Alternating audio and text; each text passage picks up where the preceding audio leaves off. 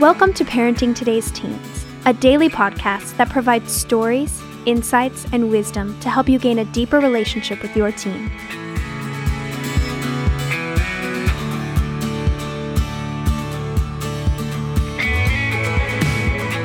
On today's episode, Mark Gregston and Wayne Shepherd talk about how to diffuse angry conflict in your home. Let's listen in.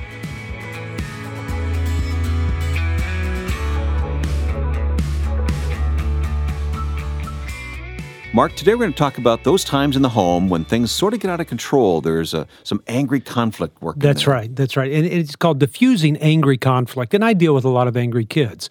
You know, kids in their own selfishness want things that they want. I mean, when you don't get what you want, you become angry.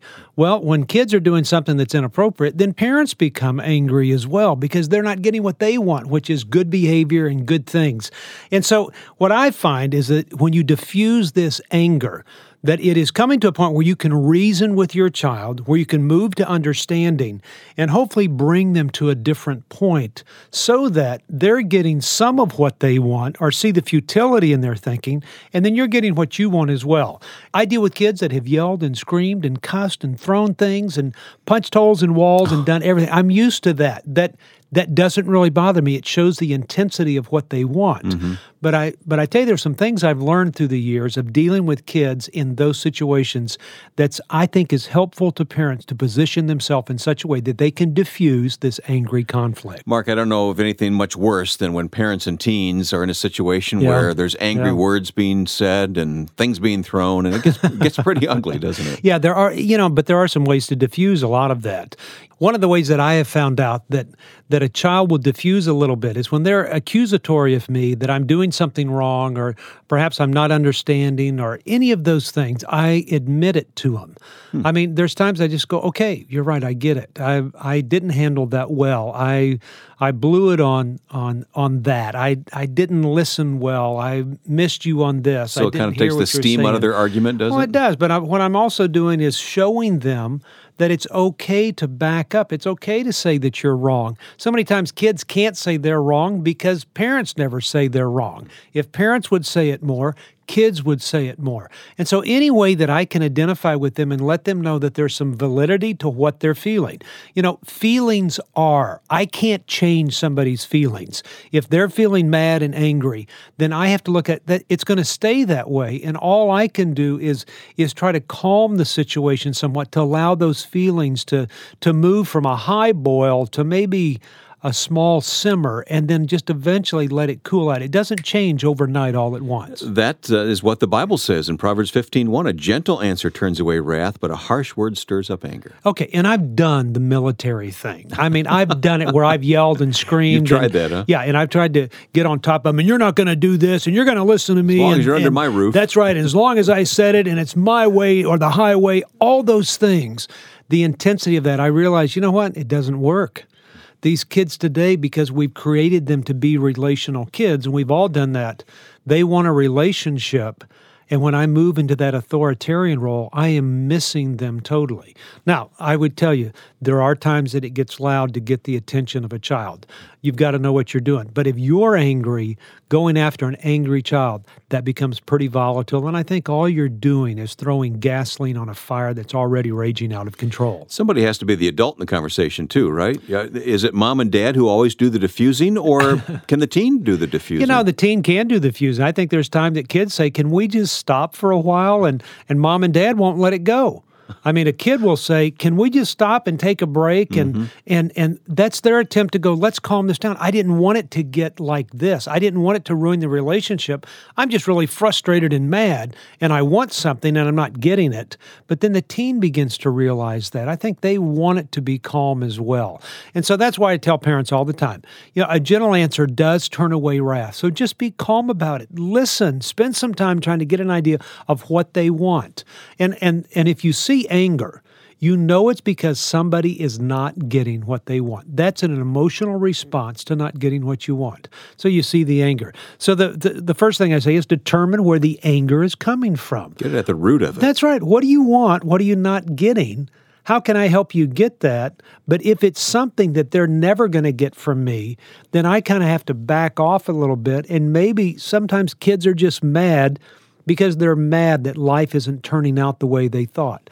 I mean, kids get mad because they've been treated bad at school, because they've been abused, because somebody has said something to them, they've been hurt, they've been rejected. A friend has died, a teacher rejected them or shamed them in front of everybody else. They don't fit in, they don't have the right clothes, they don't have the right attitude, they don't appear one way, they have too big of a nose or too skinny of legs like I do when I was called Chicken Legs and Eagle Beak was my other name. I mean, kids get mad at stuff. And so when they come home, because it's a restful place and because it's a place I can let loose, sometimes that anger comes out. And if I squash it sometimes, then I am forcing my child to go display their anger somewhere else or to start doing things that will eliminate the thought about the anger. And I'm talking about just inappropriate behavior of either alcohol or drugs or something else. I go, it's okay to express it. Just don't be disrespectful in the process of it. I can help you. I'm there. I understand. I get it. Now, if they start punching holes in the wall or anything, no, we got to stop. We're not going to do that. No destructive behavior. That's right. Yeah, you can't hit anybody. You can't punch anybody. You can't kick the dog. You can't do stuff like that. It's okay to be mad. But, I mean, it's almost if you give them permission and then it calms down because a child feels like they have to express themselves that way because they get so worked up on the inside. Isn't it also the case that this is the time when that relationship shows we have with our teen? If we have a good relationship, we can draw upon that to kind of diffuse the conflict. Absolutely. Right? And I think that as adults, we ought to be the ones that show a child that you can be mad at me and I can still like you. But let me tell you something. Most of us aren't like that. No. The minute that we have conflict with somebody, we feel like the relationship's over. The minute that somebody doesn't agree with us, the relationship's over. The minute that we get in an argument, we don't talk anymore. And I go, that's not right. So how do you communicate that that's not the case? Well, I think you just let them know. It's okay for you to be mad at me. You're upset. I know that I haven't met all of what you desire in life, or I can't give you all those things. But let's talk about it. And if you've built that relationship, and if you have that time where you can sit down, that's where you've got to sit down. And this is what I do when I know that somebody is upset, or I'm confronting them on something, or they are a little bit explosive and angry and mad, you could just tell. I position myself lower than them. I will sit on the floor if they're sitting on a sofa or a chair. What a great idea. I will get down lower than them to let them know I'm not going to force anything on you. And so most of the time kids will go, well, Mark just sat down on the floor and started listening. It's hard to yell at somebody when they're... It really is. Yeah. It really is. It's positioning. And my intent is to go, hey, why don't you just sit down and let's talk here? I mean, it's bringing them to a point. It's almost a verbal picture of saying, hey, you're up here.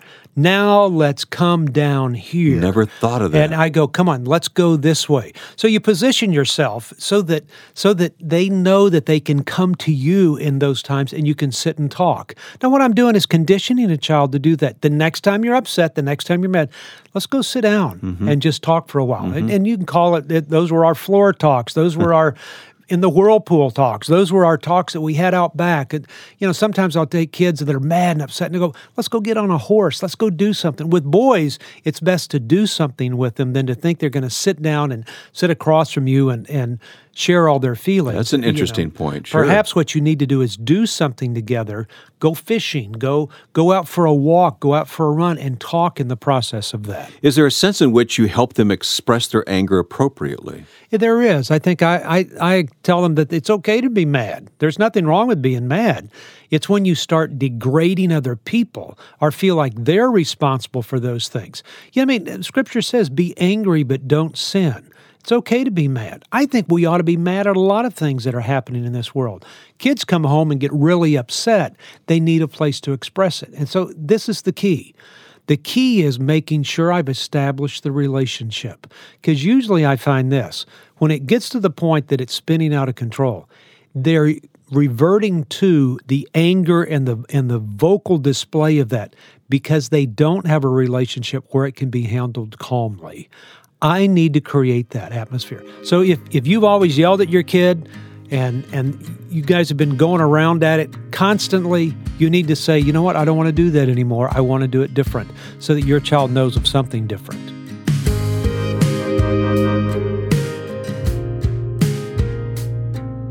Dads, you love your teens, and you're doing everything to show them, but sometimes it still doesn't feel like enough.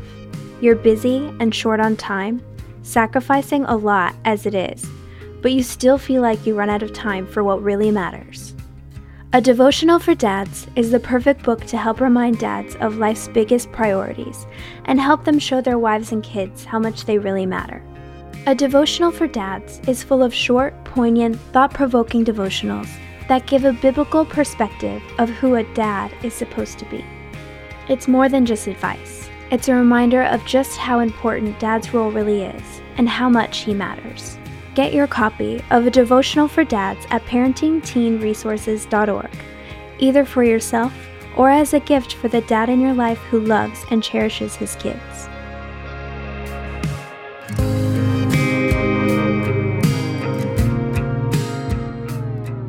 I think all of us usually have a difficulty when we move into adolescence after having a good run with our kids and they're doing really well, that we're immediately thrust into this. Now we're arguing and all that. Mm-hmm. And I think what happens is because we forget how to handle conflict, and so it becomes somewhat explosive and anger gets displayed. Parents are always going, well, that was my first response. I'm going, you know what? Don't ever feel like your first response is the best response. Don't trust that, huh? Yeah, people say your first golf swing, they haven't seen me swing. I go, no, it's about the 10th one, then I'll finally loosen up and get it. It takes a while to get used to it. But know that conflict can be a healthy thing within your family. Conflict is a precursor to change. And so the conflict that happens when those two values or two thought patterns or two beliefs start to, kind of rub up against one another, it is your opportunity to help your child take what you have taught them and bring it to a good place and calm things down. And so the gentle answer, setting yourself in the right place and backing up a little bit is not a retreat. It is a way to keep your child engaged so you can continue to speak truth into their life. Backing up is actually moving toward your teen, isn't it? It really is. There's a scripture that says this, James 1:19-20 says, "My dear brothers, take note of this. Everyone should be quick to listen, slow to speak, and here's a key, slow to become angry." It's almost like just stop. Don't have everything, all your notions kind of preconceived about how things are going to go. But it says this in verse 20, "For man's anger does not bring about the righteous life that God desires." That says it all. It really does. And so anger can be a good thing within a family. Scripture says, be angry, but don't sin. And the way that I engage with my child during the difficult times will say more about my character and my intent to move toward them than how I react or respond to them in the good times.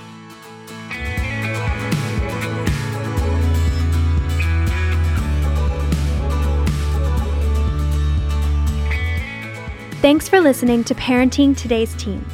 For more information, visit parentingtodaysteens.org. And to learn more about Heartlight, visit heartlightministries.org.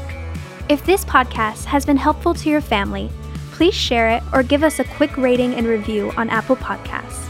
Of course, you can listen to Parenting Today's Teens wherever you listen to podcasts. Join us tomorrow for another great episode. We'll talk to you then.